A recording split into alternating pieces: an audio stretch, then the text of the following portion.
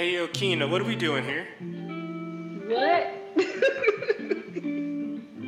What are we doing here? Oh, we're divesting from whiteness. Welcome to the holiday bonus episode of the Divesting from Whiteness podcast. And I'm really excited to have this conversation with Andrea Miller, who is the host of the Her Story podcast. And we had what I think is a pivotal conversation in relationship to the ways in which whiteness as a system of power tends to hurt the people who identify as having white racialized identities.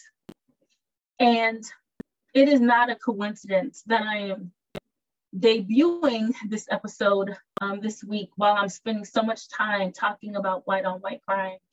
And a lot of people might feel like, whoa, Keena, it's the holiday season. Why are you talking about something that could be so sad? It's a downer. And I made a decision to have this conversation during this season because the juxtaposition is so strong here. Most of us are our most charitable selves during this season.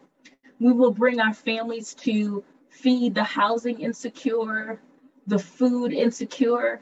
We will give money to a variety of nonprofit organizations to try to meet the needs of some of the people in our communities that have the least. And these are all amazing things, full stop. No one should feel bad about giving to charity and extending gratitude by offering such amazing things to fellow humans.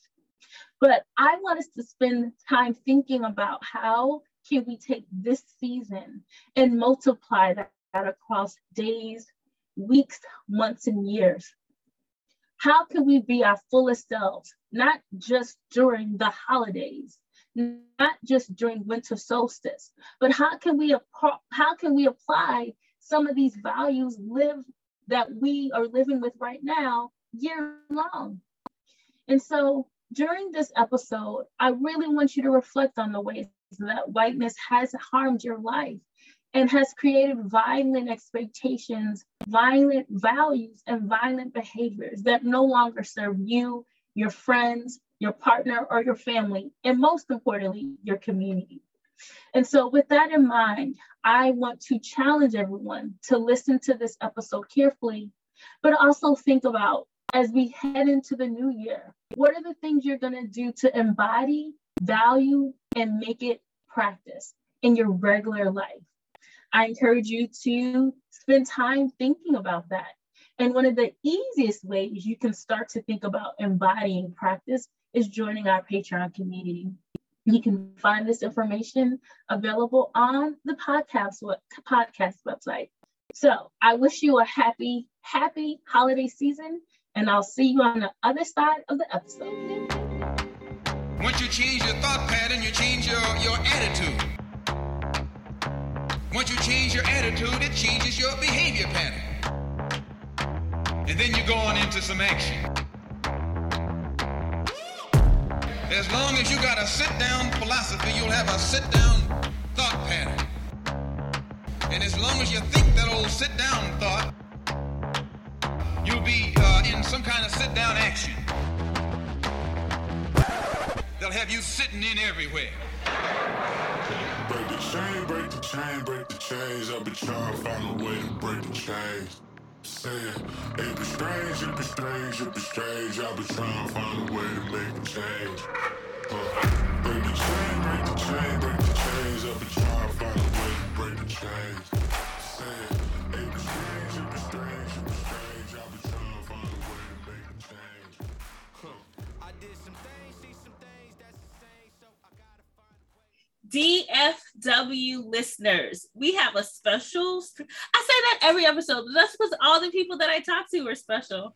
You have a special treat. So today we have Andrea Miller, who is the host of Her Story Speaks podcast. And this is the first time that I've had Andrea on the podcast. We've been in conversation in the last couple of months about like her joining, me joining her. And so I'm so excited because we manifested something today. And for the sake of the podcast, I'm going to say that one of the reasons I chose to have Andrea on the show is because I am always deeply appreciative of the things that they share about spirituality and parenting and living. And Andrea doesn't make me cringe. So like that, please consider that a high honor, because the standard is so low. The standard, right? It's like, how do you pick your guests? People who don't make me cringe. Right. Because the cringe factor in our life is so huge. So many cringy people, right? It's right, especially when you're trying to have some white guests on. I can look, who you look, the cringe is real. And so I'm so excited to have you. I think we're going to have an amazingly thoughtful, personal conversation today. But I would also love to have you tell people who you are in the world. And like, you know, the bio is such a weird thing in general, right? Like, what do we center first? The things we do, who we are, the way we take our coffee. Right. So that's why I always give my guests the opportunity to name for themselves who they are in the world today. Okay. So, right. The bio is a weird thing and I never know what my guests are going to tell me. So I'm just going to start with who I am and where I live and all that basic stuff. So right now I live in Kansas City area. We moved back here a year and a half ago. I was born and raised here, but haven't lived here for a long time. And that was after living about 7-8 years in the Bible Belt, which is what really derailed me and made me start tearing apart everything and realizing how much whiteness was the center of things, if I'm being honest. But I live here with my husband of 23 years, 2 dogs and 2 daughters, 12 and 19. And yes, I'm the host of Her Story Speaks podcast that I started it like 3 years ago. And I've only been on Instagram about half of that time. And people that have listened, I don't know if anybody's listened from the beginning because my podcast has changed a lot as I have changed. And you wouldn't have had me on the podcast 3 years ago who I was. So I probably put some cringy stuff out there. And don't put it past me to put more cringy stuff out there either. Okay? You want to keep the cringe factor a possibility. Gotcha.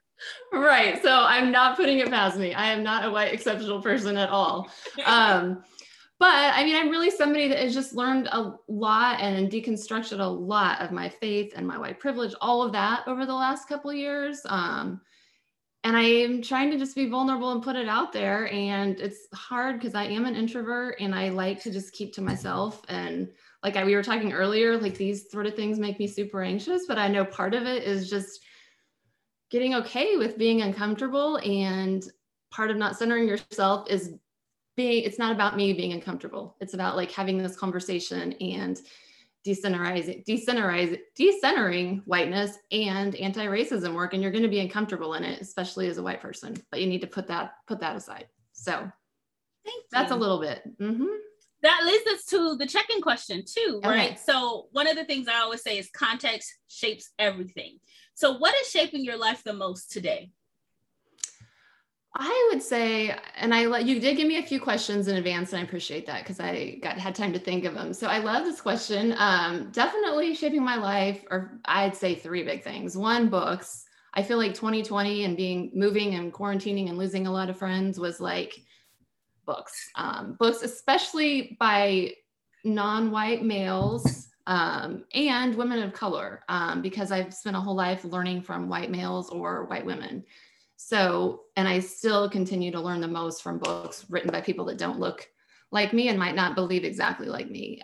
Also, just truth-telling women, real friendships, I think, are starting to finally come in my life. And that is just playing a big part of shaping me and figuring out who I am. I'm going to be 46 next month. And I feel like that midlife crisis thing is kind of real because I'm all like, wait, what was I actually doing and believing? And so those are the things that are starting to shape me a lot. Thanks for sharing that, Andrea. You already said so much that I just want to dig into,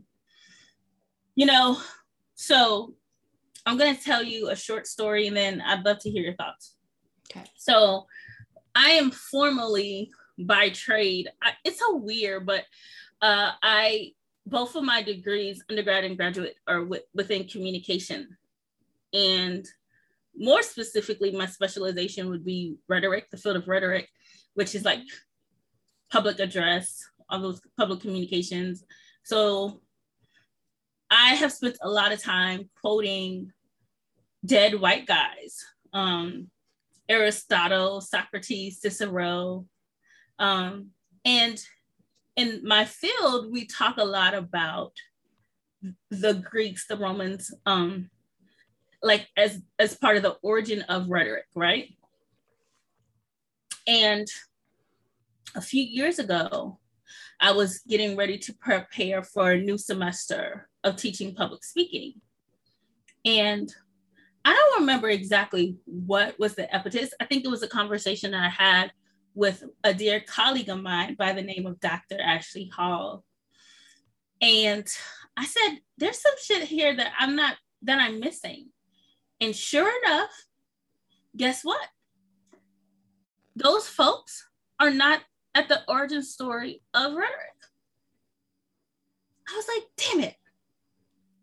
And so I did some changes to, like, because usually I start the semester with those dead white guys. So I made some changes and I introduced some names of some Africans, names that I could not pronounce. But I was like, this is at the beginning, right? And I only bring that up because I imagine that there are lots of things and a lot of dead white guys' names that we say and even cite as this, like the origin of things, the knower of things. And if you peel that back, you're like, there was more there. There was more there. And so the comparison I'd like to make is if we study our family tree, you know, you said you're a parent, you know what I'm saying? And one day you might have grandkid children who are like, okay, who's Pop, who's my Mimi? I don't know what name you and your husband are going to go by, but I'm just saying, like, you know, it would be pretty horrific if they think that you and your husband are like the origin, because there's more story there. Mm-hmm. There's your parents, there's your partner's parents, they're their parents. You get what I'm saying? Like, there's so much more. And so one of the things that I think whiteness does is it shortens our timelines. And then just everything starts with the shit white guys did. Right? Yeah, I mean, yeah, go ahead. I mean, that's so much I'm thinking. Right, yeah. And then everything that happened before them, like, they don't get how that, those people don't matter, those names don't matter. Mm-hmm. And so part of divesting from whiteness for me has been like reclaiming, resituating the timeline and saying, actually, these people belong here. And so just for the folks who might be listening who are saying, well, are you throwing away Socrates and Aristotle? No, because Socrates and Aristotle, Plato, they did do things. And we could argue if those things were valuable or invaluable. That's a whole nother conversation. But they are part of the timeline. They're just not at the start of it. Mm-hmm. Yes. Okay, so I would love to hear your thoughts. Oh, my thoughts on all of that. Okay. A lot of thoughts. And I mean, we see it all the time. I listened to your podcast with Letty. I mean, we see it all the time, of one, with Christianity, and two, with the whitewashed history of this country. And I feel like, you know, I've been sold a bill of goods my whole life, and pretty much everybody has, that's my age, as far as this country's history. When did it start? I mean, we saw the last president try to negate the whole 1619 thing. But even before that, I mean, I think Christianity has done the most white Christianity has done the most superb job of being like, no, this is when it started with white Adam and Eve. But if you go back, I mean, I've probably been reading way too much and too deep, but I mean, there is a whole, if you look at Africa and religions, I mean, Africa in itself was such a flourishing country where the mother goddess, and again, I'm probably going to go too deep, but I think that is the whiteness that we look so narrow-sided of, this white American exceptionalism, that it all started with us. It all started here. This land was not explored. I mean, I think that is just the crux of it. Like, everything starts with us. And so we're the best. And there's so much more. And I think if you don't know that and are aware of that, that's why we continue to center whiteness and white supremacy reigns, because we think we started it all. We think it all started with us and we're the best. And that's the standard. But I could go deeper with you, but for the sake of time, I'll just, I'll stop. But I am reading I'm doing a deep dive read on, like I said, the goddesses and the goddess culture, and starting in Africa and the religions and the land there way before, that was so, because of the matriarchal society there, was so advanced. And we like to think, just like we think that Native Americans or indigenous people were, quote, savages, like that African people were needing whiteness, but it's such a lie that we've all bought into. So yeah, I don't know if that's what you're looking for, but I could. No, I mean, there's no right or wrong. And I think that's so amazing. Shout out to Truth's Table, which is a podcast that is amazing and features 3 amazing Black women. And I it's embarrassing to say this now, because I feel like as a Black person who's been a follower of Christ for my whole life, I should have known it, but I didn't. It was at Truth's Table, and there was an event that they did with, the Jude 3 Project, I think, where there was a talk, and basically they brought in speakers.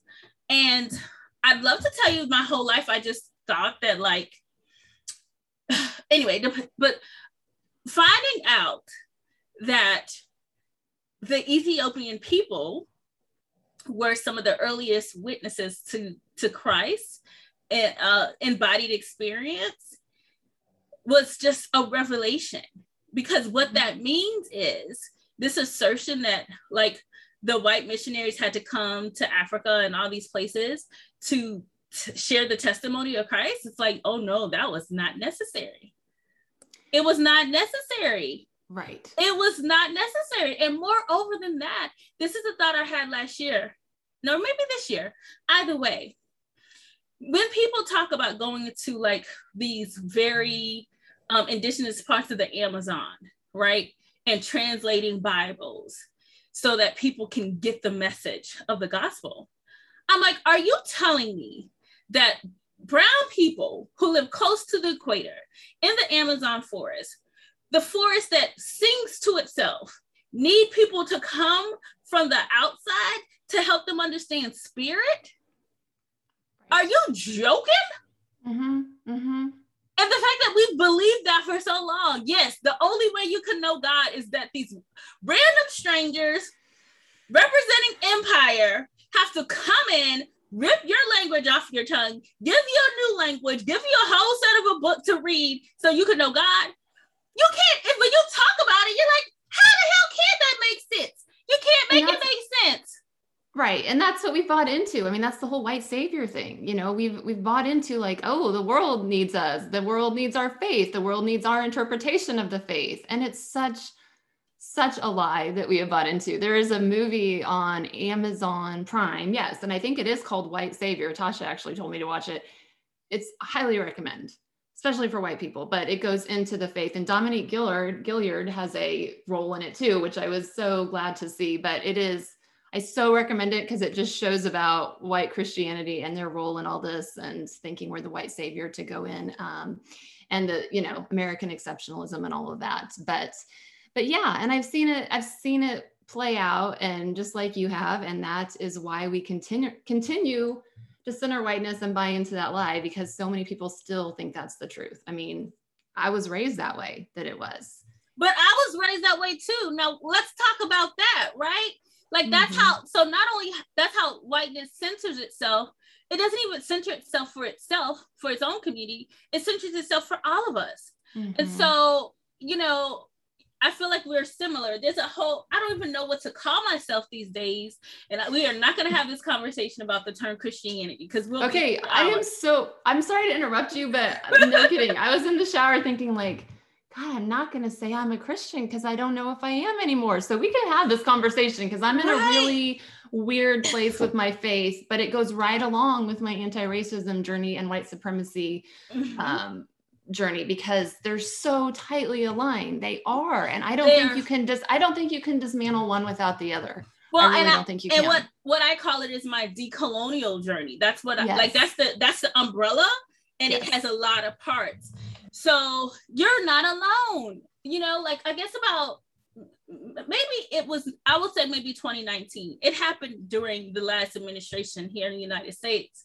I was like, I don't know if I can be aligned with this term, especially because this term is also now becoming synonymous with white nationalism, white supremacy, the Republican Party, Yes. all things I don't buy into. But also feeling like if we use language to help people sort out each other, then it's the closest thing to represent what I would call my faith is. And so now, basically, I just ask people when they're talking about Christianity, I'm like, so why Jesus or not? Like, that's usually like, that's like, Yes. that's Have you basically- broken up with white Jesus yet? Yeah, right. Shout out to Andre Henry. But Yes. yeah, like, so I'm just like, look, I am currently a subscriber to Palestinian Jesus, and that's all I know. That's all I got. The From other thing- Jesus, yes. yeah, you know what I'm saying? And it's just interesting because people fight tooth and nail to defend whiteness, to their peril, right? And we saw it with Trump. I mean, I think we all just saw it plain. There's no denying it. And so like you, that whole Trump administration is when I started questioning, like, what the actual hell am I buying into here? It was just right out there for all of us to see what was already there. It was just in plain sight. Yeah, you're like, Yeah. I bought tickets to this concert, and how do I just go ahead and exit? Right? Like, this is not a good choice. There's something else that you said that I really want us to get into. All right, because this is something that I've been saying, but no white woman has ever confirmed it for me. So I'm gonna see if you're gonna confirm it. All right, I'm nervous. Yes. One of the things I try to do is like let people know, like, you know, there's a theory called convergence interest theory. We're not going to get into that, but basically, if you can help people see that you have converging interests, then people are more likely going to follow your like call to action.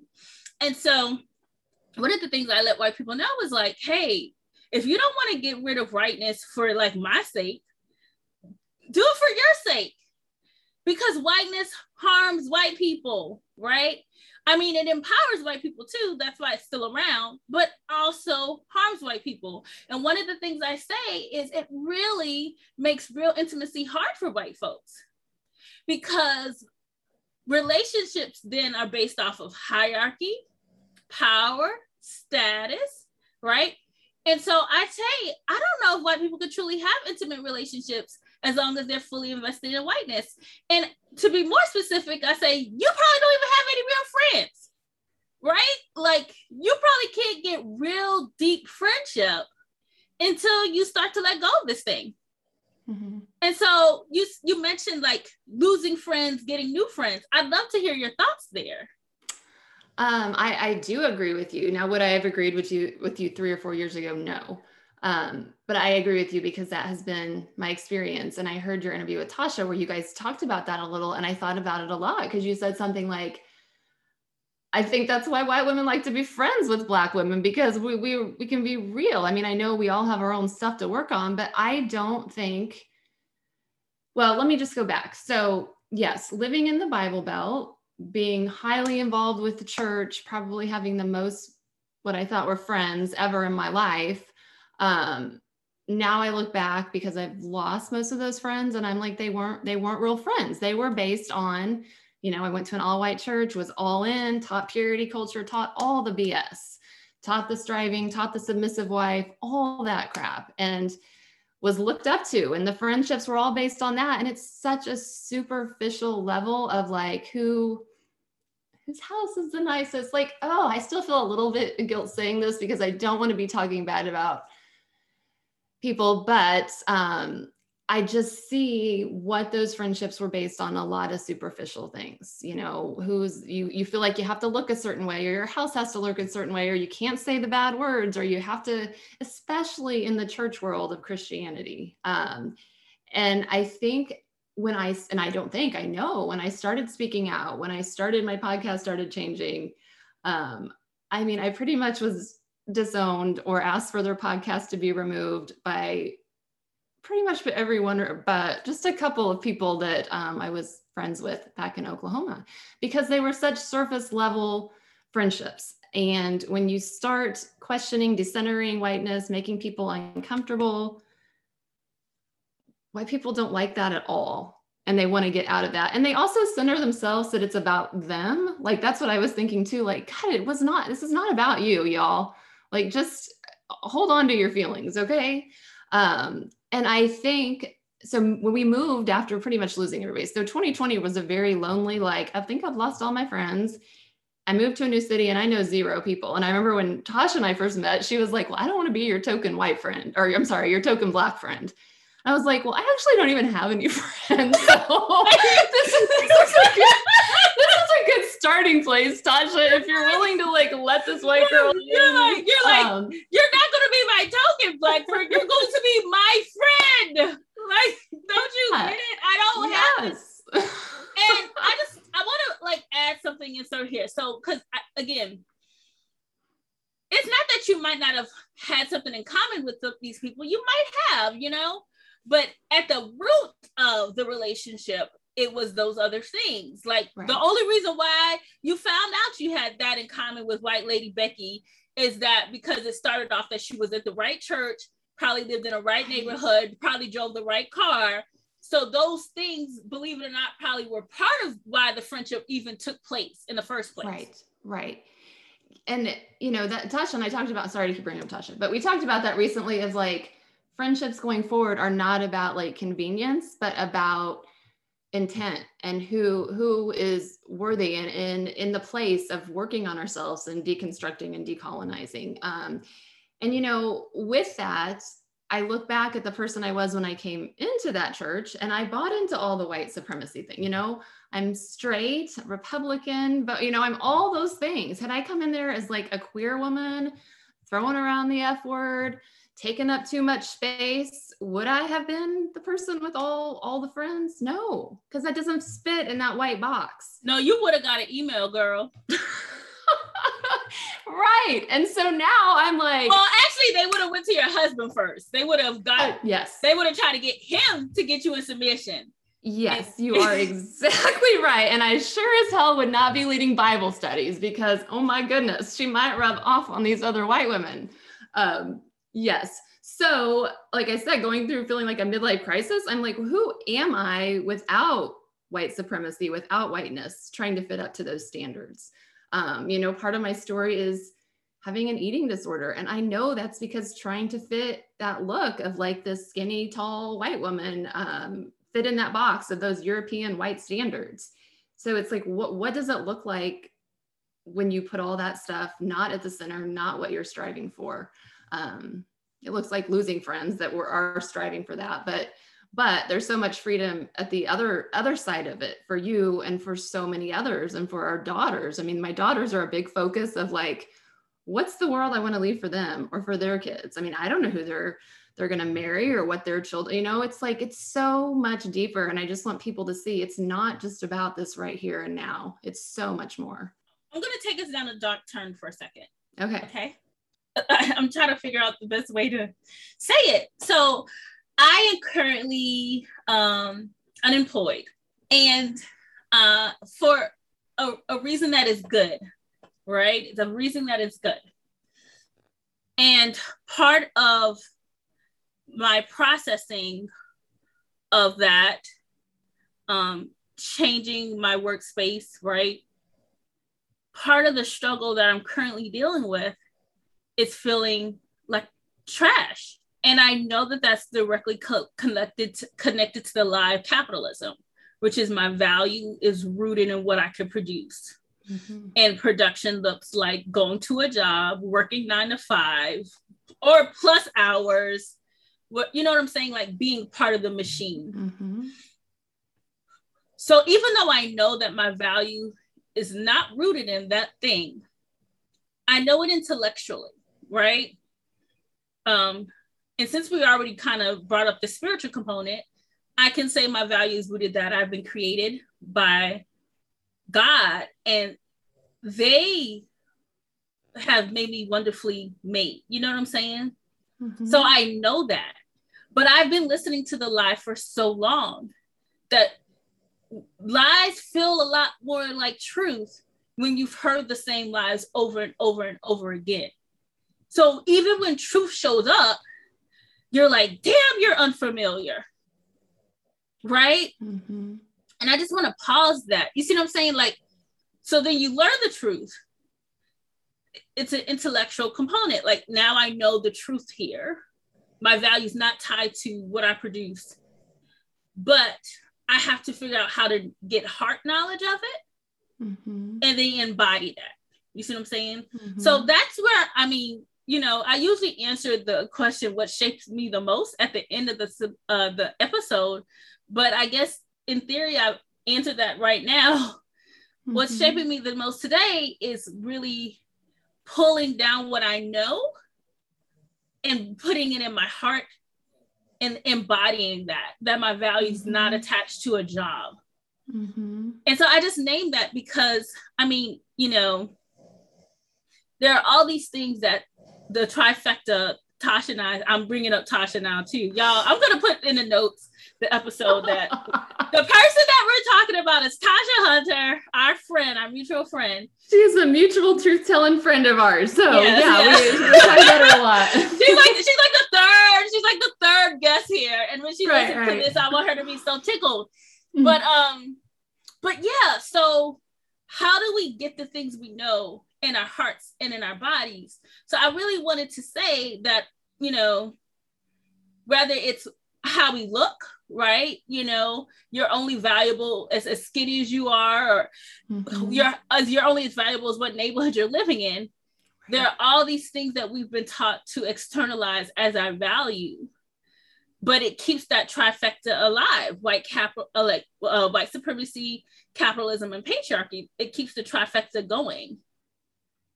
So I just wanted to name that because when you mentioned that, I just feel like there might be somebody who, when you say that, eating disorder is like, woo. Mm-hmm. And I wanted to take a moment to say, most of the violent things in our lives that we have experienced have been tied to, if not all three of these things, you know, they usually work in tandem. Yes. Right. And that's why I do think white people especially need to understand, because I think they hear that word white supremacy and they think of, you know, guys with white hoods on and just racist slurs, but it's not. Like, this country was built on white supremacy. So many of the standards that we strive to and the boxes that we want to fit in and what we want to attain are that. I mean, like I posted yesterday just about the whole purity culture thing. I mean, we don't even realize just how embedded it is in our veins and our lifestyle. Like you said, you hear a lie for so long that you believe it is truth because that's what you're living. And I think that's why, you know, the anti-racism deconstruct, it's daily. It's not like you do it and you're done. Like, it is daily living it, daily learning, daily being open to being confronted and being told and re-examining yourself. And I think having the conversations. I mean, for me, that is, again, why I go back to, like, pretty much where I'm learning from is from women who look different than me, because I've learned too long from women that look like me or men that are white. And I'm going to keep hearing the same story if I continue to do that and continue believing those same lies. So learning from Black women has been huge for me. I mean, Marcy Walker was on my podcast, 2019 was when she was first on. And that is where I really started my eyes opening and learning from her. And I was like, wait, I haven't even ever heard all of this stuff, you know?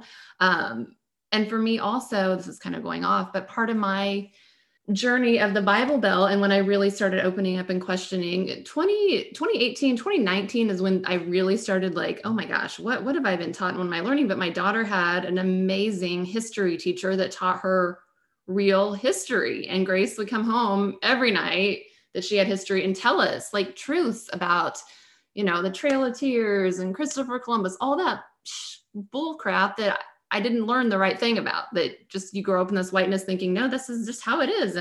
But the biggest thing she taught us about, that her teacher taught her about, was the Tulsa Race Massacre. So I remember 2 or 3 years ago when we were living in Tulsa being like, wait, what happened here? And they're not even required to teach this in school. And I mean, now most of us have heard about it because of the 100th anniversary, but that was the big point for me where I was like, wait, what is actually the country's true history, and what have we been trying to hide, and what is whiteness said and compared to reality? So I kind of went off there, Kina, so I'm sorry.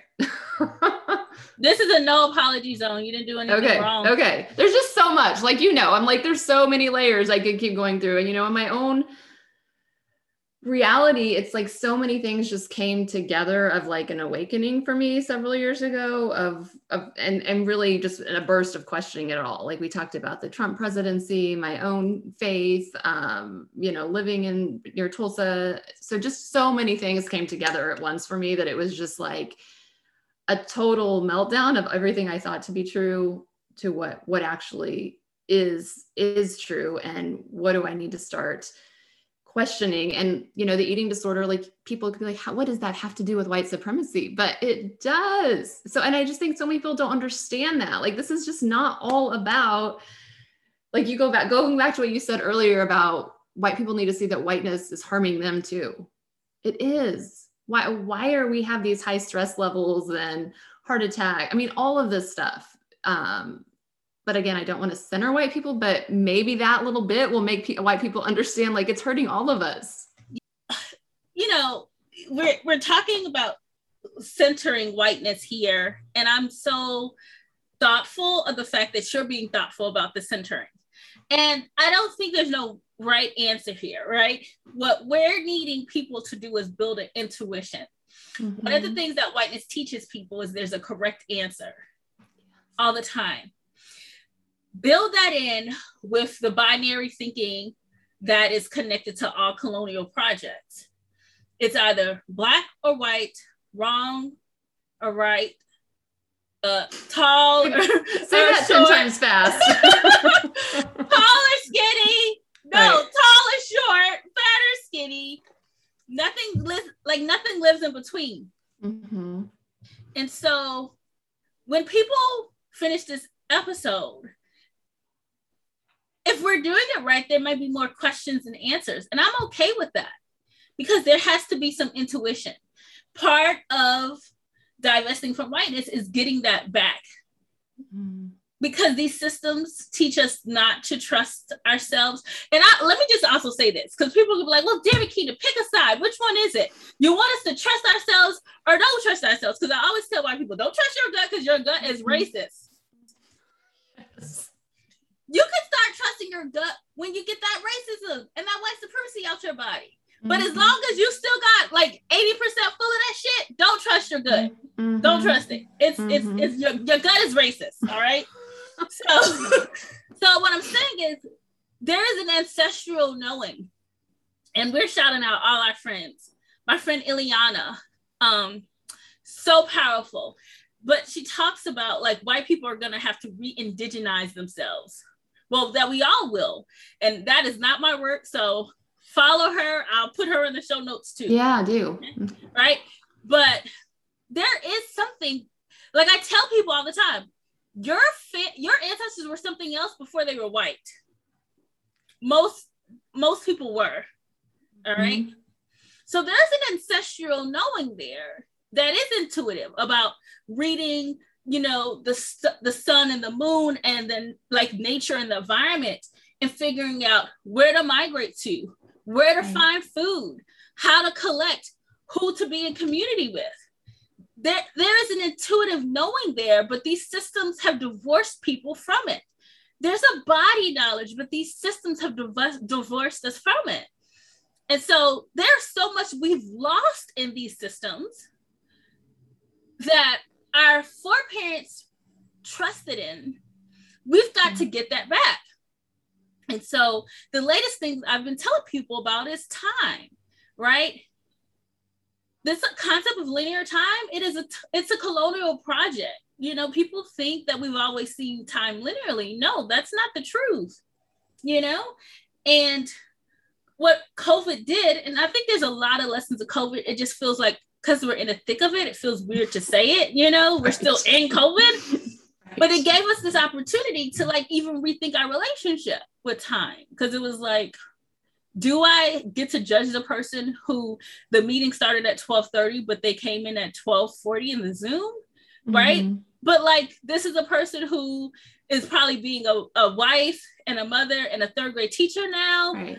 Right. And so how do we build that margin in for our humanity? And so I'm just using that as an example that these systems create an ideal. So I'm bringing this back to the eating disorder, not to harp on it, but I'm just saying, because people might really need these dots connected for them. Mm-hmm. There is an ideal beauty standard that whiteness has created, just like whiteness has created an ideal time to be on time. Right. And so when you start to investigate that, you realize, wait, the BMI is some white shit anyway. Mm-hmm. And it is. We're not going to go into that, but the BMI is it is. It absolutely is. It's a made up thing. You get what I'm saying? To sell magazines, no less. Mm-hmm. So there goes that capitalism component, right? Mm-hmm. We have to create this ideal beauty standard so that we can use that as we print magazines and all these Harper's magazines and Women's Digest and all these magazines that we want people to sell. But the only way they can buy these things is we have to make them buy into the mentality that supports the enterprise. Yeah. Like, there's no cover girl when we all have self-esteem. Right. Right. And that is shifting, trying to, I guess, but compared to what it was. But yeah, definitely. And I'm sure you too, growing up, it was just all white, blonde, skinny women. And it's like, why did I dye my hair blonde for so much of my life? You know, because you're trying to fit this standard of what society says. I remember when Shay came on my podcast, she said, you know, I thought, she's from the Bahamas, and she said, I thought I was beautiful. She's a Black woman from the Bahamas, said, I thought I was beautiful until I came to America. How sad is that? Yeah. For me, it was growing up, I can barely, chemically relaxing my hair to make it straight. Because y'all can't see it, but Andrea can see it. It grows out my head like this. It does not grow out my head straight. And using a chemical to make it straighter, right? Something that lots of Black people have done for a long time now, decades. And because we've been taught like straight hair is professional hair, it's tidy hair, it's the hair that gets you the job, right? Yeah. And I read this, I found this article in a Black-owned newspaper. And I think that's important to say here. It was a Black-owned newspaper that said relax so they can relax. And it was an article, so I kid you not, I wish I could make this shit up. And it was an article that was advertising for, at that point it was called Lie or something. But the point is, it was like, hey, if you want to make white people a little bit more comfortable with you, then straighten your hair. But part of why I started divesting from whiteness, and I'm not going to get into the all of this in this episode, is because I realized it didn't matter how much I was whiting, right? The performance of whiteness, I was still Black. It wasn't going to change. No matter how straight my hair was, how much I sounded like a white person, how many degrees I had, at the end of the day, I could still get it. Right? Yeah. And so I was like, it ain't working. Right. But more importantly, I don't want this to work. If the only way that I can be considered hireable or productive or even like, what do you call it, a functional member of society is to model my life by white standards and norms, I'm out. Right. And I think that's such a good point, and something I've thought about too is, even though I just voicing how, I've tried to fit those white standards, but it was a privilege to be able to fit in those boxes, because white women can, but as a Black woman, you can't. Like you have the hair that's not going to be straight and silky. You have the bigger buzz. I mean, you just can't ever fit in that box. And I think that's why so many white women spend their life like, overcompensate, like trying to be enough, not good enough. And so many white women finally get to the point where were like, just F it. I can't do it. And you guys are on this train of figuring out who you actually are well before white women who are at the superficial trying to fit in that box level for so long because we can. And I mean, I know for me, I played by the rules. I fit in the box. I did what I was supposed to, high achieving. And what really tipped a little bit for me with the religion, I know, is when our church, I got reprimanded for speaking, for teaching men. Our church was like, women cannot be pastors. And I was like, wait, what? And they told my daughter, you can't ever be a pastor because you're a woman. And so for me, I was like, wait a second, I've played by all the rules and I can't do that. And that's when I started questioning everything and it all just started unraveling. But again, white women, we can fit in those boxes to an extent, but Black women, you can't. And I think we need to recognize our privilege in that. And when we do, it could become really life-threatening when we try. There's one more thing I want us to get to before we end today's episode. We have gone all over the place. So. We have. Do you understand? You have not asked me one question that you told me you were going to ask me. I'm like, these are not the questions she gave me. I did the homework and look, she changed the assignment. It's exactly it. You're trying to make me divest from this whiteness of being prepared. Is this part of your plan? I have notes on your answers, but I'm okay. I'm going with it. Look, I was going with the organic places we went to, though, right? That's right. That's true. Okay, so here's the thing. I was recently on the phone with a friend. Oh, for the sake of the story, I'm going to say my white friend. Okay. And I basically said to my friend, I said, the truth of the matter is, even with your best intentions, even when you're doing good work on the behalf of people of color, brown, indigenous folks, your very presence could be harmful or triggering. Mm-hmm. All right. So I would love to know your thoughts on that. The very fact is that you as a white woman, you show up in a space. It could be a protest. It could be a community meeting. It could be a school board meeting in support of Black and brown lives. But your very presence could be triggering. What does that mean to you? How do you feel hearing that? Right now, when I hear that, I think, well, yeah, of course, I get that. But if I'm going to be honest, 3 years ago, I wouldn't have got that. Even 2019, I remember going to Evolving Faith conference and they announced they have a BIPOC room. And I thought, well, why would they need their own room? You know, and that was because I didn't understand it all. I was just starting to learn and deconstruct and decolonize. But I think if you don't understand or agree with what you just said, that you haven't done enough of hearing Black women's stories, learning about the trauma, learning about real history. Because I think once you dive in and know that, you can understand that. I am a very empathetic person, so I feel like almost too empathetic sometimes, that I feel like I feel people's pain. And I know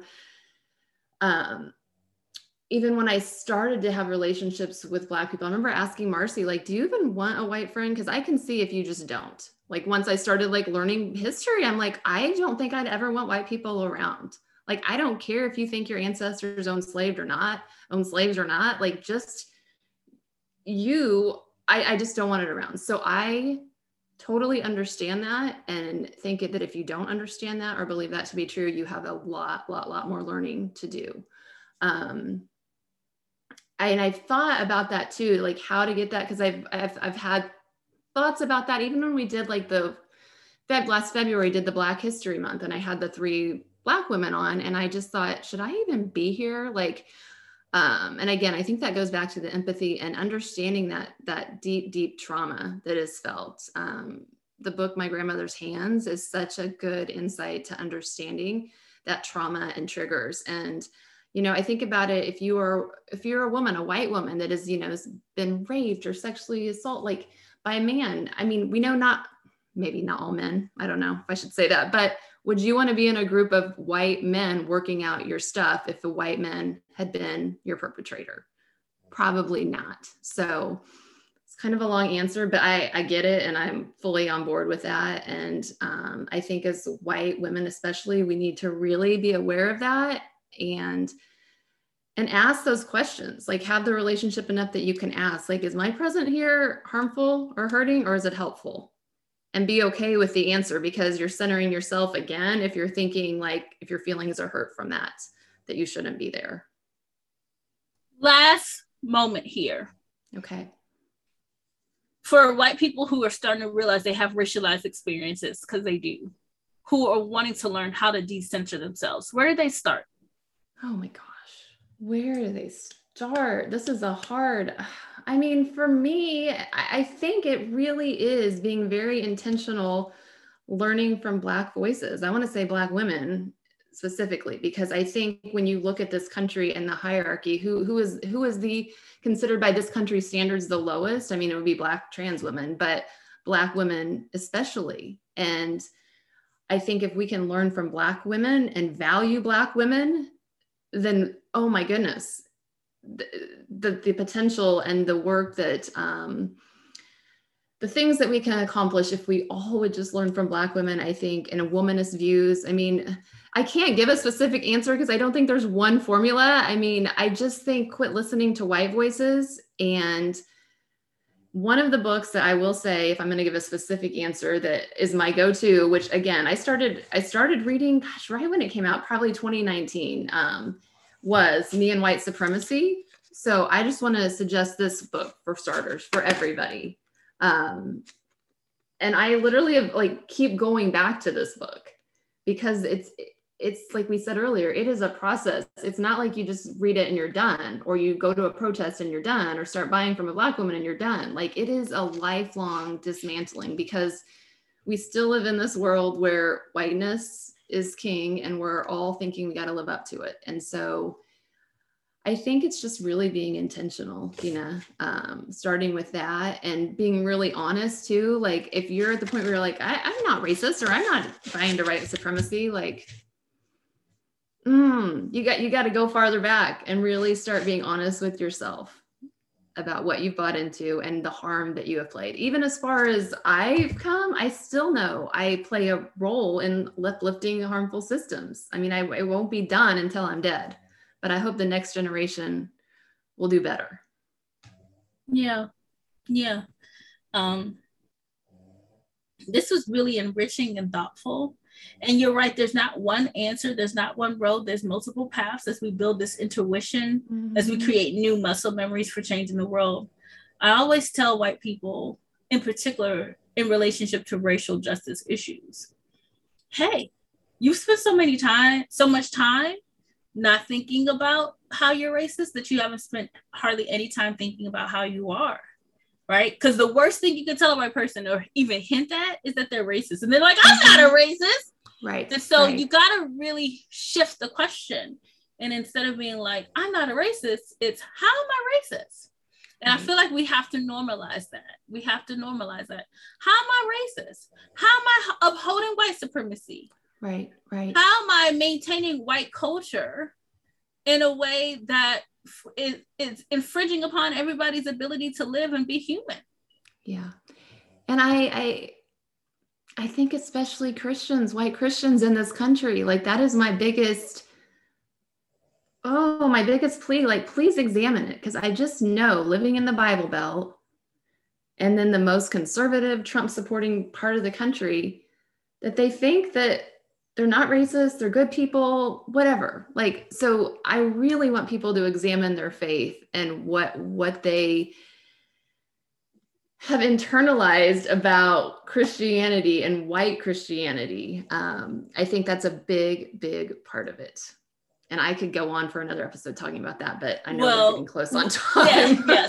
We'll make that our part. No. You got more voices to hear from than me. So again, Kina, like, really honored that you would even want me to take up airspace on your podcast. And I do want to tell people, if they did not listen to your episode with Letty, I just listened to it last night. Please go back and listen to that. Letty is one of my favorites. She's been on mine several times. And every time she's on, she says new things. And it's like, Letty is another good starting point to start learning, and Patreon communities of Black women.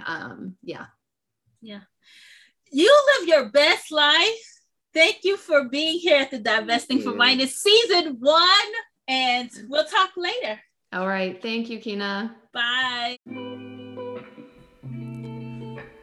Thanks for listening to the Divesting from Whiteness podcast created by my friend Kina Reed. Kina is a diversity, equity, and inclusion consultant and educator. She's also the curator behind the Divesting from Whiteness podcast and platform, as well as the Anti-Blackness Reader platform. Divesting from Whiteness was created to start a dialogue that gives folks tools to divest from whiteness and white supremacy culture. You can find it across all major platforms, and remember to do good works.